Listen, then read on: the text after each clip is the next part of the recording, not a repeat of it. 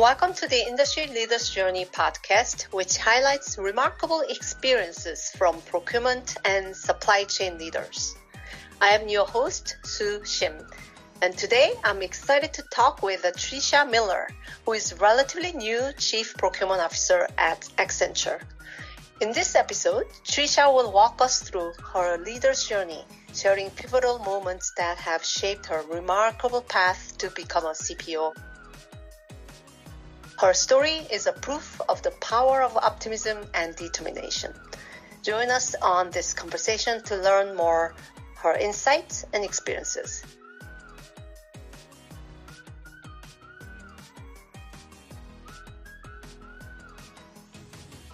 All right, good morning. Actually, it's good afternoon, Tricia. How are you? I'm very good. Thank you very much. Yes, it is afternoon here on the East Coast. All right. Thank you for joining me today. I've been looking forward to having this conversation with you because, first of all, congratulations. Pretty recent promotion for CPO. Definitely want to get into that. I think I met you several years ago while I was managing a partner relationship with Accenture, and then you are the one who was really spearheading this transformation within Accenture procurement. So I never knew we're gonna end up like connecting again through this CPO position. So I'm so happy to reconnect. Yeah, and I love the theme of that, right? We connected years ago because of that partner connection. And I do think within SAP and Accenture, we are very fortunate with the partnership. And I will say as a customer, the customer side of that partnership, it can be very helpful, right? I love the opportunity that we get to play in this space with a partner and really challenge the what's the art of the possible. Right. Last time when we briefly spoke, I remember you are also an immigrant like me to North America, even though you hardly have very little accent. Yeah. People can maybe pick it up where you're from. So yeah, I remember you travel from Europe, Ireland, and to the States, but the journey is a little bit similar in the sense that you came after university, and also you have like 3 daughters, right? So you're the mom, just like me. So I just felt like, oh my gosh, she's a bit like me and studied something similar. And I wanted to just get your perspective, how your experience of moving over from different continent to North America, and then quite successful woman in leadership now, and while raising the girls at home. So tell me your perspective on this journey from Europe to America, and then just how was it like growing up in Ireland versus here raising your own children in the US? It is a great question. So it is pretty amusing. I grew up in a small town in the country, outside of a small town, even not, the noise for me was when the sheep had lambs. I mean, literally that much of the country girl. And I never left Ireland actually until my early 20s. I had an opportunity when in college to take a summer to America with a massive group of friends. So I was heavily motivated to tag along essentially, and had such an amazing experience over the summer. I went back to finish college, but that was the beginning essentially of a seed for me to say, I think there's a lot more I would like to see.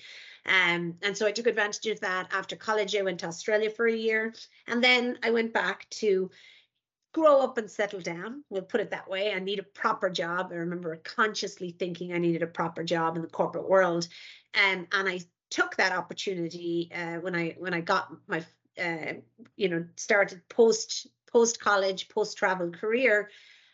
But when the opportunity came up after that to travel within my job, it was easy for me to say yes, essentially, because of the excitement and the interest and honestly the love of it that I had generated through that travel.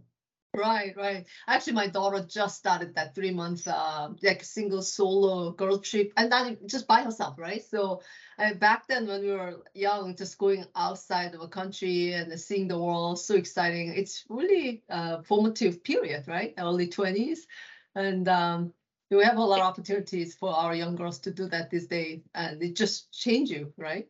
I couldn't agree more. And, I age myself when I say I needed to buy for the US trip. I didn't even use email. It was phone cards. Right. And for the Australia trip, which wasn't that much after, of course, it was email as well as phone, but Like we had to go to internet cafes and Right. and so I do marvel at even my family and being that far away, and it just, you couldn't have constant contact like we can now. And I do think about what that would be like. I really hope and will encourage my children to travel, but I appreciate it'll be a lot easier on me at any time where I can go and look, find my phone wherever they might be in the world. Right. So I don't envy you because you're that much further. As much as I want my girls to do it, I haven't had to broach that just yet. Yeah. I was nervous about it, but once she arrived, oh my God! First day, hello, mama, every 2 hours, and then second day, third day, you don't hear from her, which is a good news probably. I see where she is. Find my phone. Okay.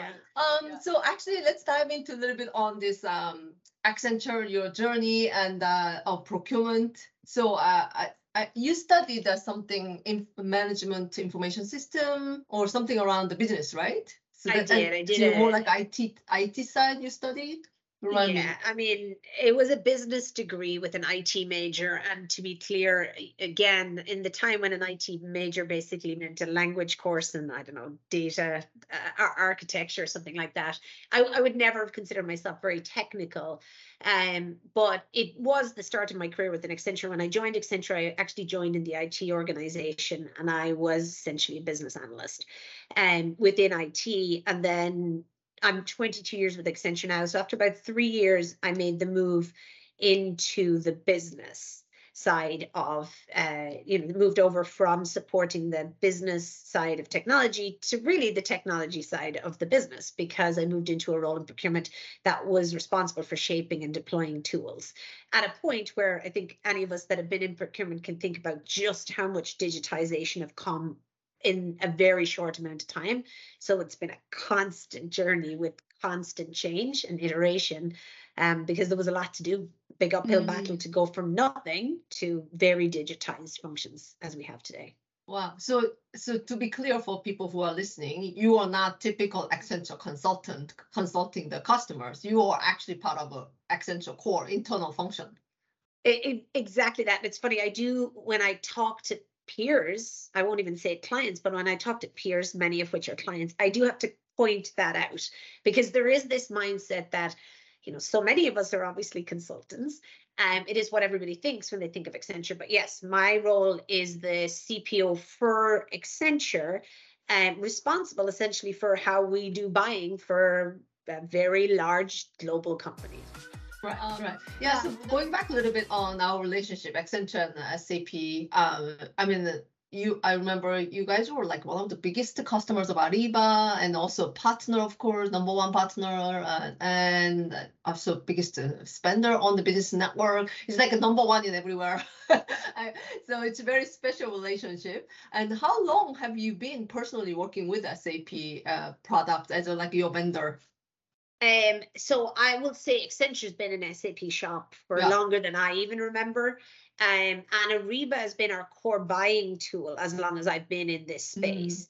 The big difference on the big shift for me was when we, about 2015, 2016, really start looking from legacy Ariba and assessing the cloud solution.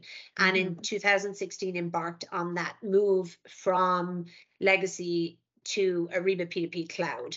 And so my relationship with SAP, and honestly with our go-to-market partners at the same time, evolved from there, because we were making this massive shift and drove this very large program to make that happen.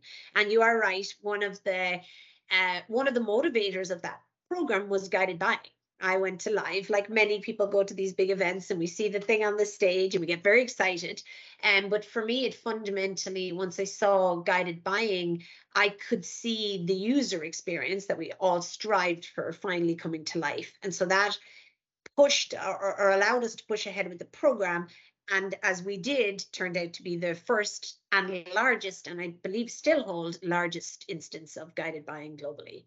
I didn't know that. That's awesome. So actually, I was very curious. Like, walk me through actually how the whole big transformation like started in Accenture. I'm just very curious because it's quite big company, and then you actually had opportunity to really drive the whole thing. So how does it even begin? Like in terms of like business case, for example, or how do you even convince? Who told you to do it? Or did you go convince someone to do it? Like how does it begin? It can obviously vary, but I'll start at the kind of macro level and then as appropriate, because there are different levels or different levers, maybe is a better way of putting it, that you want to pull as you do different pieces of it.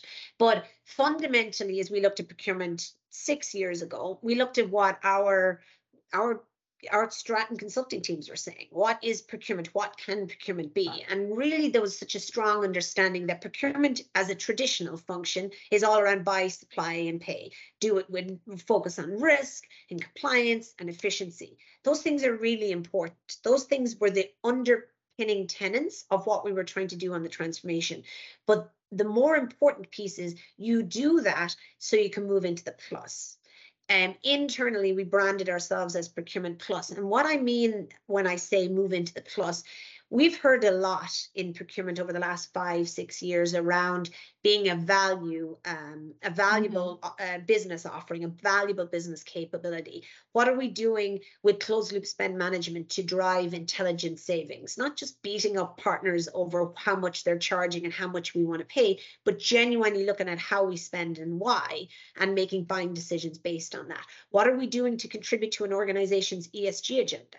Accenture is very vocal about our commitment to inclusion and diversity and sustainability. Third parties play a massive role in that. And so how are we as a procurement function representing or bringing the best of third parties that will help with the I&D and the sustainability agenda to Accenture? What are we doing to help the organization manage risk? So we needed to look at the traditional procurement, the buy, supply, and pay. We needed to standardize, simplify, and automate it so we could continue to move the function into that plus. And the beauty of it is, as we've done that standardization, simplification, and automation, and you've essentially digitized it, you are creating data that allows you to get more efficient, but you're also creating data that allows you to be more intelligent. And that intelligence is essentially the feeding, right? The insights that we need to drive the good, responsible buying towards sustainable suppliers, inclusive suppliers, or risk-averse suppliers, or to make good buying decisions that aren't just the cheapest price, but a price that overall helps grounded with the other pieces of value we want from our third parties. Right. So I'm curious, you said Procurement Plus, right? Plus? Yes, yeah. So that plus part, in terms of KPI, olden days, like, okay, your procurement, you're the CPO, your KPI is cost cutting, 10%, 20%. You can go to the board and you can show the case that very clearly. So now you mentioned a few things, ESG, of creating the value in certain other way. So what is actually specific new KPIs that you can actually say, these are the KPI I can measure? Is it, and also because I'm curious, are you guys part of a CFO organization or any other part of the organization where you helping? Like, how do you roll up in terms of a KPI? We are, interestingly, in Accenture, we are not part of the finance organization. We're part of a group called Corporate Services and Sustainability. And that's a group that includes, obviously, a sustainability arm, but includes other groups like T&E, payroll, and just essentially workplace and things that run layers of the company. And so procurement has always been part of that group. So when we think about KPIs, of course, how we contribute to savings is as important now as it ever was. But we're very fortunate that that is not the only measurement. And because that's not the only measurement, we're not limited to what I think of those traditional boundaries. Well, please explain why you need investment and how that investment is going to drive more savings. We have been able to showcase to our leadership third-party risk management, third-party value management is an essential element that Accenture needs to take advantage of if we are to meet our commitments to sustainability, if we'll meet our commitments to inclusion and diversity. And here's what procurement can do to contribute to that. So you talked about KPIs, and Scope 3 emissions is a key KPI that obviously impacts more than procurement, but procurement is a massive contributor to. We make commitments to what we do for inclusion and diversity and how much of our spend is directed to inclusion and diversity. And then risk is clearly a very important part, right? I think risk is a very interesting space in procurement. It's always existed. But the growing amount of focus on risk, the number of new risks we find constantly, means there's a real need for us to do risk management with intelligence. And again, we're very fortunate that our leadership team understand the pivotal role procurement play in that, not just the, okay, go and get that requisition processed, that contract signed, and that invoice pushed through. Right. Yeah, so I was very curious how you guys walk the talk, basically, procurement strategy, consulting, preaching, so that makes sense. Also curious about the in that transformation, the current status. So so now you want to be this new procurement, the plus all that area. In terms of digitization and all the other initiative program, where do you think you are? Are you done with all the transformation? Or are you still going? How long is it taking? I will say it takes longer than we hope for, but I don't think that's I just think that's a reality. I think we're at a very interesting point where transformation is honestly overused as a word, and it's almost expected to be instant, and it isn't. That being said, I still speak with incredible positivity of how much we've done. I don't believe we, like everyone, have stumbled, but I don't believe we've fallen off the path at any point. I feel with great I can say with great confidence that we've made incredible progress and we're still on that journey. So let me kind of break it down. If we look at our P2P space, which I'm sure for almost everyone is one of the most historically digitized processes, right? Get an invoice approval system in place, get a purchase approval system in place. And when we look at P2P, even supplier setup, I would consider our maturity level self-rated, right? Nobody's going to come in and audit this, but I would consider our maturity level 3.5 to 4. We really are end-to-end digitized. And in addition to that, we have layered in not just the big ERP systems, but we've layered in intelligent automation on top of them. So I have P+ bots leveraged and surfaced in my buying system. So if my buyers have a problem in the purchasing process, they can reach into a bot that will either give them automated answers in some cases, or in others will at least direct them to an agent. So you're getting support immediately. I have artificial intelligence making a determination or a recommendation on what your general ledger should be, because everybody can be a buyer in Accenture. Not everybody should know or could possibly know what to write accounting information. So we've done a lot where I believe our maturity level as we compare to peers in the P2P space is very high. When we get into the more upstream, sourcing, contracting, I would put us lower on the scale. We're probably at about a 2.5 to 3. And that's somewhat reflective of, we have multiple different tools. It is less globally consistent. And so we're on the journey now to drive out global consistent solutions in those places, in sourcing, contracting. Well on the journey, we're 60-70% of the way now with global standards, as well as a central place to capture all the demand for those. And so I would say 2.5, getting towards a 3 in that, because really the next part of the journey is great that you deployed all the tools, but are they being adopted? Are they being used in the way you want it? Did you see the changed behavior you hoped for? That's the next priority. And last but not least, now what data and insights are you getting from that? And are the team able to extract those data and insights and leveraging them to change buying behavior? Because that, when you transform source to contract, category management, source to contract, that's fundamentally what we want. All of the digitization in this space is pointless if we're not producing data that changes buying behavior of an organization. Right.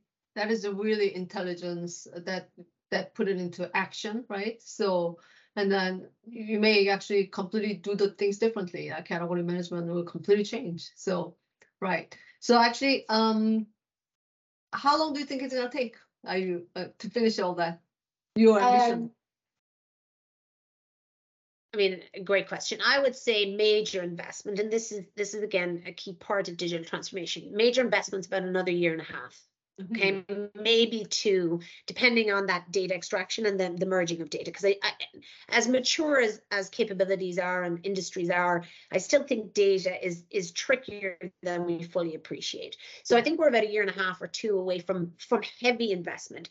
But I cannot underpin enough that the age of, or when investment was given in big heavy investment and then stopped because you reached the steady state, those days are past. As organizations now, we need to appreciate you make a heavy investment, you get to a point, maybe the best is a 3.5 or 4, but then you need a continual ongoing, much smaller, but ongoing investment to ensure that you are continually getting value and increasing the value you're extracting from what you've done. If you don't do that, if as organizations, we assume, hey, I put 20 grand or 20 million into my whatever transformation, and now I'm good, you should get no more money for 5 years. We are essentially throwing away some of the value that we should have gotten or anticipated we were going to get from that 20 million. And so I'm happy to say in a couple of years, I should not be asking for major investment, but that is with the assumption that we get constant, sustained investment to continue to look at what's new, what's next, and take advantage of it. Well, it's like, you lost the 30 pounds, but it doesn't mean you can stop doing nothing. You have to keep taking care of yourself. Isn't that the truth? But it, and I love that you went with that, because, and I know you don't know this, but I refer to it as living systems. We deploy a system, but we need to appreciate that system becomes essentially a living entity that we need to continue to nurture. And that nurturing means investment, not massive amounts, but it also means intelligence from business teams and IT teams working together to say, what's new, what's the art of the possible, and how could you take that to drive the next problem out of the process? Right. So you just mentioned IT team and business team working together. Was there any challenge? What was your biggest challenge in general leading this kind of big transformation journey for such a big company? I would say, I would imagine what I will answer will be very similar to others. I'm very lucky, right? We started with being lucky with a big company like ours, getting to operate as partners, right? That is one making us lucky with some of the big vendors. I'm also very fortunate that the partnership between us as a corporate function and our IT organization is in full lockstep. There's no scenario in Accenture where I make a decision independent of them, or they make a decision independent of the business function. So that's been massively valuable to us. But when we think about challenges, it is the age-old and most obvious. It is fundamentally, did you or did you not achieve the change? And the change is dependent on the human. And humans, even the best of us, and as a change agent, we still take time to change our behavior. And I think there's a massive gap between leaders and program sponsors and what we aspire to what is actually communicated. It naturally gets filtered down. What's the program trying to do? And what do we expect them to do? Okay, we'll tell them this message and we'll train them in this way. But we miss sometimes the inspiration. Do you understand the true art of the possible? And how that art of the possible, are you taking time, not me taking time thinking about how the art of the possible is going to help you? I can tell you the 5 things I think, but you're on the ground. You think about the art of the possible and what that can drive. And so it's been a massive focus area. Again, I'm very fortunate with our IT partners in Accenture. Internally, this is something they recognize and have driven out. But it really has been fundamental as we as a business function have driven that change as well, to appreciate that's a gap, and that gap we need thoughtful focus on that, not just during the program, but also afterwards. Right, that's that change, that's that continuous investment. Because if you stop change right when we think the technology is stable, then you lose the momentum. And it's only at that point that people start to understand or think about, what does this mean to me? And so you need something to sustain that. Yeah. I think that's in general leadership, right? So like change management is really leadership, I find, because as you mentioned, it's a human behavior, and it's like hardwired in our neurons to changing the habit and the way we think and everything, right? And then how do we make them change, like adapt quicker? It's a question of almost like you said, inspiration, or they need to be able to imagine on their own and all that stuff. But how do you encourage them to do that, So yeah, how do you give them time to do it too? Because when I think of change, and trust me when I say I haven't come up with I haven't come up with a better term for it, but change management isn't a great term. I'll throw stones without actually solving, but let me just, it's so much more. And I think it's key that as we go on the journey, we give our people time to contribute to and consume the change we're trying to drive out. And if we recognize that that piece is as important as putting, 5 change management people on a big program, and I don't mean taking 2 SMEs and having them work with the change management. I really mean, if you expect to change 100 people who are operating, you need at least 20 of them thinking about how they contribute to and consume that change, if you're going to effectively see anything filter down in the 100. And then that 20 are also hold a level of responsibility for that success of the success of change can't sit in a central group. It has to be shared. It has to be shared across, multiple different groups and multiple different layers for it to deliver. Yeah, it's like massive campaign. Yeah. Right.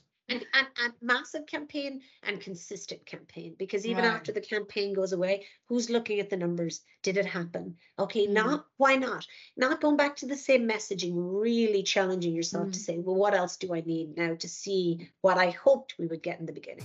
Right. So now I want to shift a little bit on the technology, the next big thing. You mentioned bot and AI. Already you're incorporating a little bit on that. So I think it's bot and generative AI, ChatGPT is 2 different things. Last 5 years ago, I remember talking to Accenture strategy consultants, and they talk about automation and procurement and bot. But now, like 5-7 years later, it's a different kind of bot. It's different kind of AI now. What's your perspective?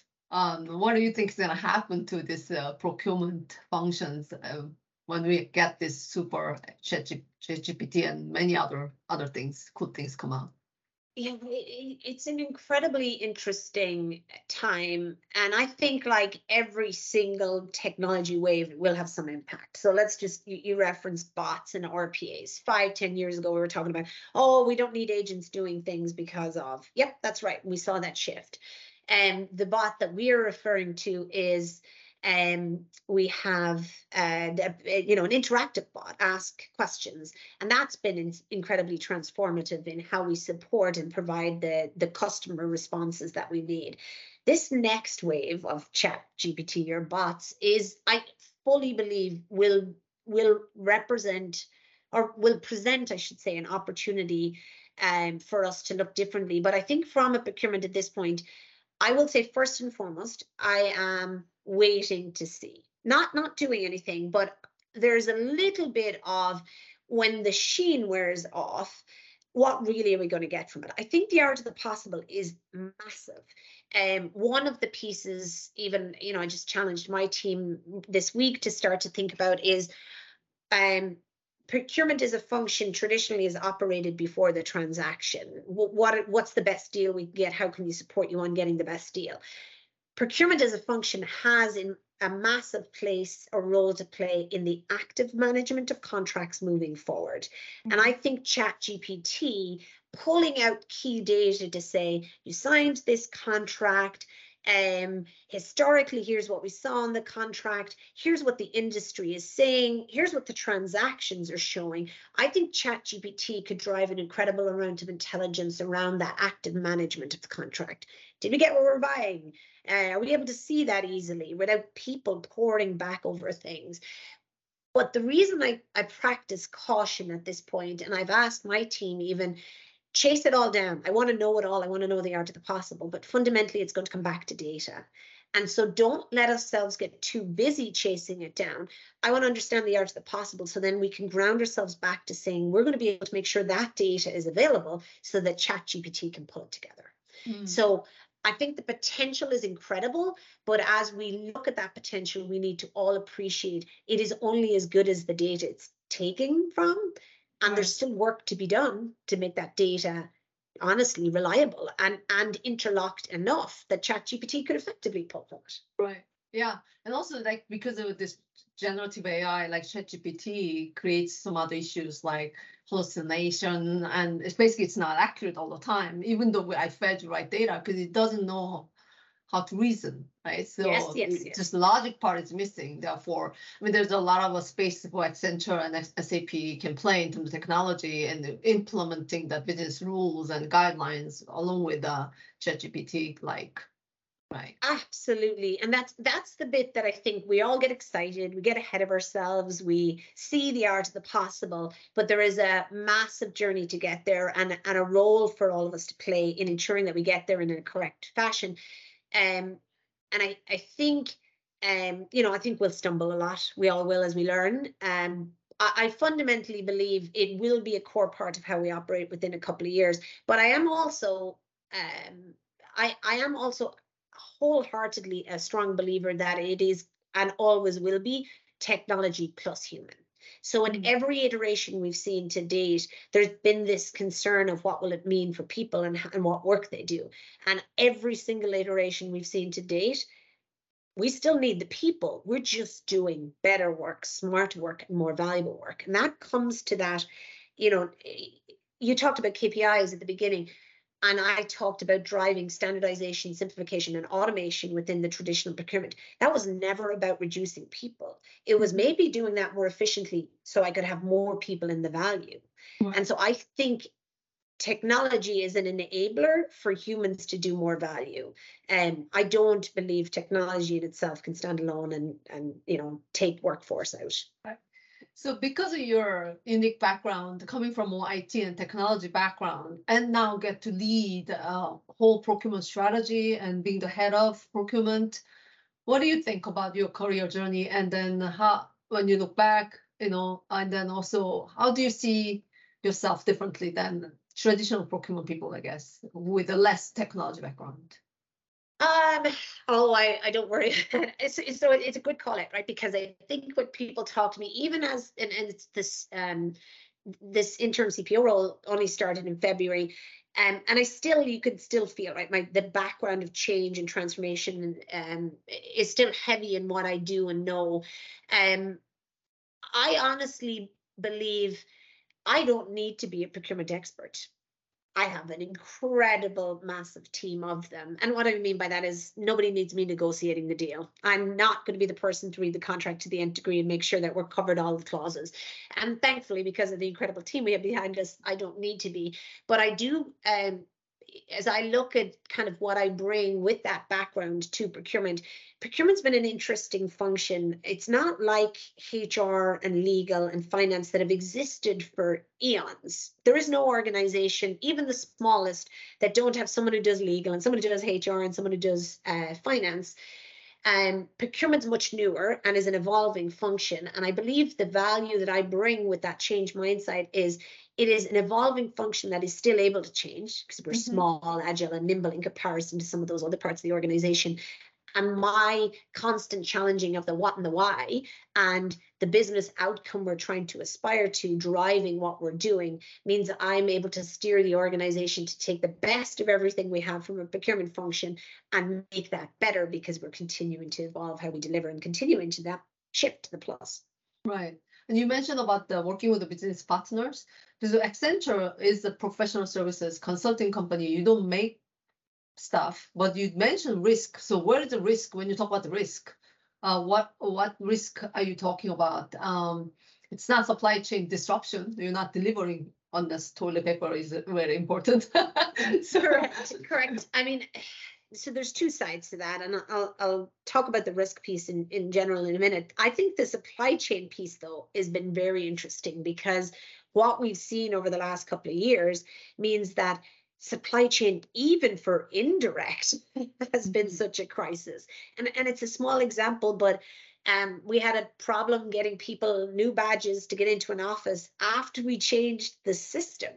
Right? Indirect spend, nobody would think about it, but that indirect spend and the supply chain issue impacted how we support. So I think it's been interesting that even as procurement functions in indirect, that manage indirect spend, we are forced now to think about supply chain like we were not in the past, and that is a part of one of the risks. It's not the overarching. It's not a manufacturing company, but it is a part of a risk that we are managing. But I think we manage that in indirect, or I know we manage that as really part of third-party risk management. And so when I think about third-party risk management, of course, it's everything you need to do up front.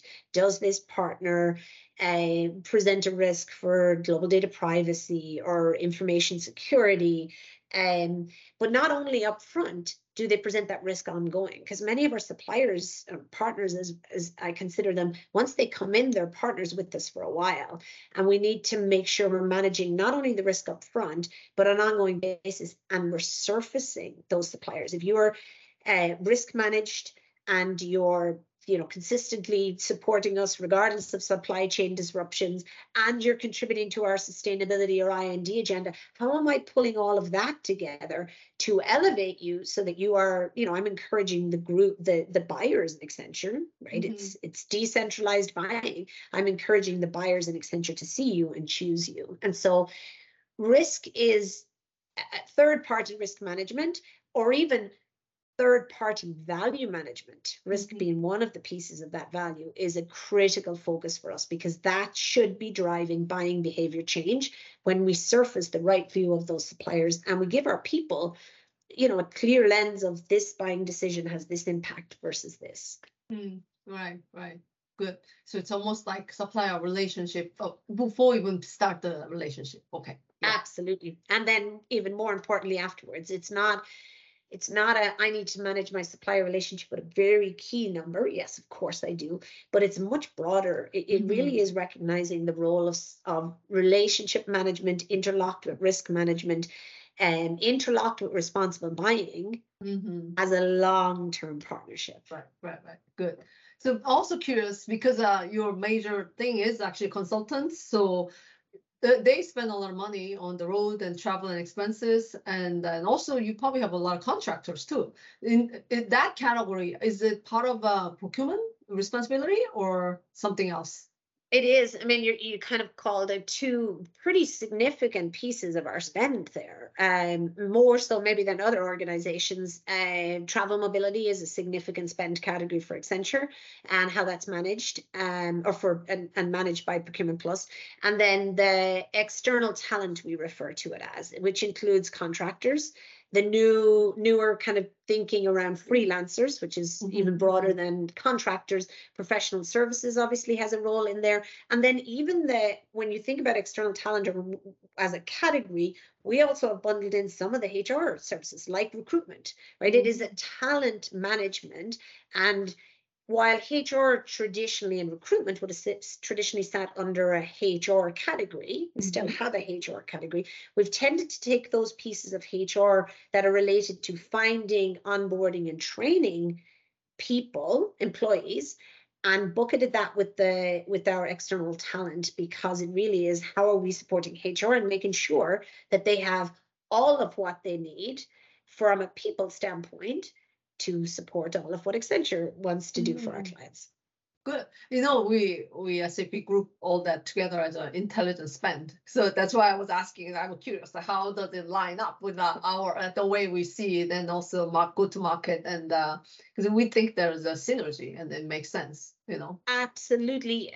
Because the other piece, if you don't manage it as intelligent spend holistically, it's the balloon. If you squeeze it in one place, it pops the other. So you control your expenses. Oh, why are we seeing this spike in low dollar transactions in Ariba? Right. You stop that in Ariba. Why are we seeing all these non-categorized IT purchases in our expenses? So yes, very much the need to look at it holistically is very important. Similarly, even the expenses of our external talent, and not just those of our employees. Right. I'm curious to your perspective. You were in Sapphire recently, right? So I want to hear from your perspective. What do you think about SAP strategy and business network, all the things? Because you have a special lens on here, not just pure procurement, but really strong background in IT. And not only that, because you work with Accenture, a lot of people there. So I think you have a very different, unique perspective to actually give me the candid feedback. Well, I don't know, but I don't know whether the feedback will be useful, but I can say, I mean, I love industry events like these because more than anything, and trust me when I say the sessions are all incredible, but again, being part of Accenture, I'm fortunate enough that if I want insights on those things, I have a pool of people I can get to help me understand those things. But I very much appreciate these industry events because they do showcase the art of the possible. And I'm a spark type of person. Oh my, what that? Right, then I get excited, probably too easily sometimes. So I love seeing the art of the possible, but even more than that, I love the opportunity to network. I believe that we're all on this journey, versions of it, but we're all on the same journey. And what are you doing and I doing, and how are we sharing, and how are we learning from each other, and how are we making the next step of our journey that little bit easier? And so one of the key pieces, my team in attendance, we did a number of the customer connect sessions as an example, where you really, and it was actually pretty funny because I tried to join one of them late and was stopped because there was a thought that I was Accenture and there are no partners allowed back there. There's no sales allowed in this customer connect area. We got that clarified and I went in, but it really is great to see a group of customers sit around a table and just ask questions. So I was very excited about that. But then back to the larger question around the strategy and where SAP is going, I am very encouraged by multiple pieces of it. There is the, this user experience and this common user experience layer is critical. I don't think we can do enough to continue to push the user experience, not because it'll be the be all and end all. There's still buying processes within corporations that are difficult, but as much as we do as possible to adopt a consistent buying process across our tools can only help us with our internal usage, but also that network and that consistency of offering the same to our suppliers. I think as procurement functions have digitized, we have done so without really thinking about what that means for the third parties we interact with and just how many systems they might need to interact with us on. And, supplier A, have you got the 5 different passwords you need now to come to me across the different phases of my buying process?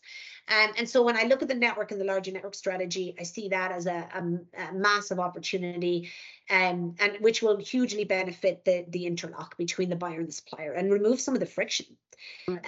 So I'm very encouraged about that. So I always leave these events maybe unnecessarily excited. Sometimes my team will say, okay, just what's right in front of us for a minute, Tricia. Just what's right in front of us for a minute. But it is invaluable to step out of the day-to-day where you very, very much get dragged into, what do I have to do right now? And just look up and share and consume and then step away and, think about how that can apply. So it was a great event. Amazing. And that's why I'm so excited that you're going to join our industry leaders think tank, which is basically a CPO forum. I want to do more of that, like a CPO can just talk to each other and then whatever the topic is, and then discuss whether transformation or sustainability, AI, and so on. Yeah, I'm looking forward to seeing you in action and actually getting engaged, everybody too. So I think you have a lot to bring to the table too. So now it's serving as CPO, it's a little bit different role, and it's definitely the really opportunity to lead and shape. So what new opportunities do you see here as a CPO? What excites you? I think I'm gonna, my answer is probably going to disappoint you because I will ground back a little bit to what I've done and spoke about. But it is interesting because over my, the last X number of years, as I continue to grow in this space, I feel like I've, understood and have a very strong understanding of our traditional procurement, right? That comes from helping transform it. And the bits that are newer to me as I operate in this CPO role is real estate, just because I haven't had to pay close attention to real estate spend. And I want to be clear, real estate is managed by a whole other group. We just support the procurement piece of that. But that's been interesting. External talent, obviously been in existence, but not an area I had to pay close attention to. And then last but not least is the supplier inclusion and sustainability space. And I think as I look at where we are and where I'm most excited to be that CPO is fundamentally to use all of what we've done through this transformation, all of the data, to drive the intelligence to change the buying behavior around responsible buying, and drive the intelligence to make our procurement professionals more effective. So what I mean by that is not oh, I want, you know, agent A to be processing 4 times more contracts because I've digitized that. I want our procurement professionals to see the digitization as an enabler for the conversations that they need to have. Mm-hmm. Procurement, at the end of the day, is heavily dependent on relationships with the business who needs to buy something, and relationships with the suppliers who we have to coordinate with. Right. And our relationships will be made stronger by all of the intelligence that we can produce for them. And mm-hmm. so I think about the data that comes out from SIND and this responsible buying piece. I think about the data on price, on risk, and I think about how we feed that to our category managers and our procurement professionals so that they become better at supporting the business and interacting with the suppliers. And I think we're at a very interesting point, right? I think of business partnership, which has been a big focus for procurement for a couple of years now, but I think a business partnership as a mix between art and science. The mm-hmm. art is the relationship. I can't replace that. That's the human piece. Mm-hmm. The science, though, is the insights they've used to date. It's not like they're not doing it already, but mm-hmm. it's how much more can we synthesize? Not about more data, it's about intelligent data and insights, and how much more can we synthesize to ensure that they have enough to really be the trusted advisor by our business partners to say, yeah, you do know more than me when it comes to that particular category. Oh my gosh, that's wonderful to consider those options. Not only because that supplier will support what I need, but also because that supplier will support Accenture's strategy. Right. And the buying behavior encourages and contributes to Accenture's strategy. Right. So that's the bit I'm most excited about. And that's a technology shift, of course. We talked over and over and over and over again. People would be bored with that piece of me, but it's also a person shift, because back to this piece I mentioned earlier around change, it's not enough to say, now category manager, right? We have some incredible talent. Here's all these new insights. Now you're going to do things differently. How are we bringing them on that journey? How are they part of that journey? Because honestly, they need to be telling us what insights they need. And so that's a part of the journey I'm quite excited about to continue to steer here in this role. Great purpose, because you're gonna definitely elevate the procurement functions, and then the value aspect we talked about. So I'm so excited how you're gonna leverage the technology and the intelligent data that you're gonna gather to make the behavioral change and decisions they're gonna make. So awesome. So is there anything you wanna add, maybe as a final message to the listeners, like business leaders of supply chain and procurement people out there? I suppose I think particularly pertinent now. I'll start by saying I don't consider myself insightful. So when someone says anything else you want to add to inspire or share, like my first instinct is I couldn't possibly, but let's try, because the counter to not being insightful is I am a talker. But I think it's interesting, and I've heard a lot of this lately, where procurement functions have aspired to be more, all of what we talked about. And now there's this concern that, hey, we're being pushed back into a box. We're being told to focus on price. There's concern about how we operate and the importance of price to the organization. And of course, that's true. But I actually don't see that as a negative. I see that as another opportunity for procurement to shine. When the organization focus on price, they are reliant on procurement to contribute it. And so we have an opportunity to have a conversation about price, but in a differentiated fashion. How or what are we making decisions on price and bringing other factors? Yes, this price is better. Yes, I can beat this supplier up. excuse my term, but we can sit in the room and hammer away, maybe ruining our relationship with a partner on price, or here's the other elements to be considered. And so I think as a procurement function, we're not stepping back to price. We need to step up to this cost focus and say, yes, I can contribute to that cost focus in addition to these other things that you mightn't have been letting me talk about, but now you want me at the table because you're really focused on cost. And so I would encourage us to take this renewed interest in procurement because of a cost focus and use that as an opportunity to say, I will contribute that, but also here's the other things I can do. Yeah, multidimensional and truly trusted advisor, therefore. Correct. Yeah. Good. Okay, I always finish this podcast with this question. So finish this sentence. I am optimistic. Dot, dot, dot. I think anybody who bothered to sit here for however long this went will see I am optimistic. I don't know, but I don't have a good ... I will say, and maybe this isn't the simple answer. I will say I consider myself very lucky because I'm optimistic by nature. And so it does mean whatever challenge has been presented to me to date or is in front of me, I don't see it as a problem. I don't see it as a barrier because I genuinely, with some cases blind or dumb optimism, assume we can get through anything. So I can't limit that I am optimistic about one thing because by nature, I am fortunate to be optimistic about pretty much everything. You're optimistic, period. Yeah. So that might be the best one-word summary of a lengthy answer I've ever given. Yes. Awesome. That was so fun. Oh my God. Thank you so much for your time and sharing all these experiences and your perspective. I feel very refreshed and really looking forward to working with you, getting to know you more, bring that all the art of possibility to our think tank and with other members. So thank you so much for joining us today. Okay. Thank you for the opportunity. I am honored to have had the time to talk and interact with you. So beyond grateful. Thank you. Thank you.